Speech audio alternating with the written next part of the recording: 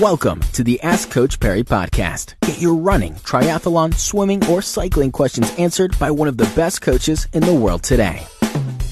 Welcome to the next edition of the Ask Coach Perry podcast. Lindsay Perry with us once again. I'm Brad Brown. Lindsay, today's question, one about spectating. It's from Peter to Blanche.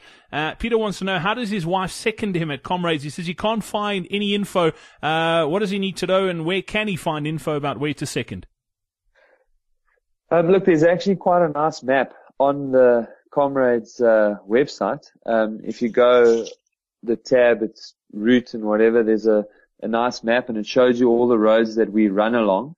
But look, seconding on the day it's a little stressful, the further back in the field you go, because there's so many people, it's difficult to get parking, so on and so forth. But the easiest points to get to for spectating are about 35 kilometers just at the foot of both this hill and Hillcrest. You drive along the highway and you take the Azagai turnoff.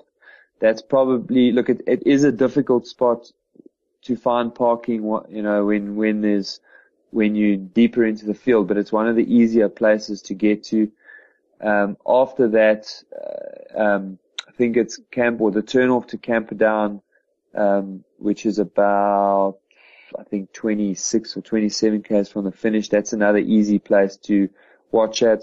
The Lynn Park Bridge, which is 16, also known as 10 Mile Bridge, is 16 kilometers from the finish. That's quite an easy place to get to.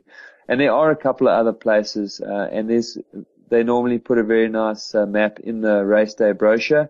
And of course, your wife won't be alone. There are thousands of people that are also following. So generally, if you follow the stream of the traffic, you will get to the next place to watch. The places that I would avoid going to are going into halfway. Incredibly difficult to get in there, and also every year stories of cars broken into. And the other one is in Chunga village. At the top of Chunga, there's always, every year, there's a car stolen, cars broken into. So those are the two places that I'd avoid going to. Yeah, and Lindsay, the website, comrades.com, is where you can get all that info as well.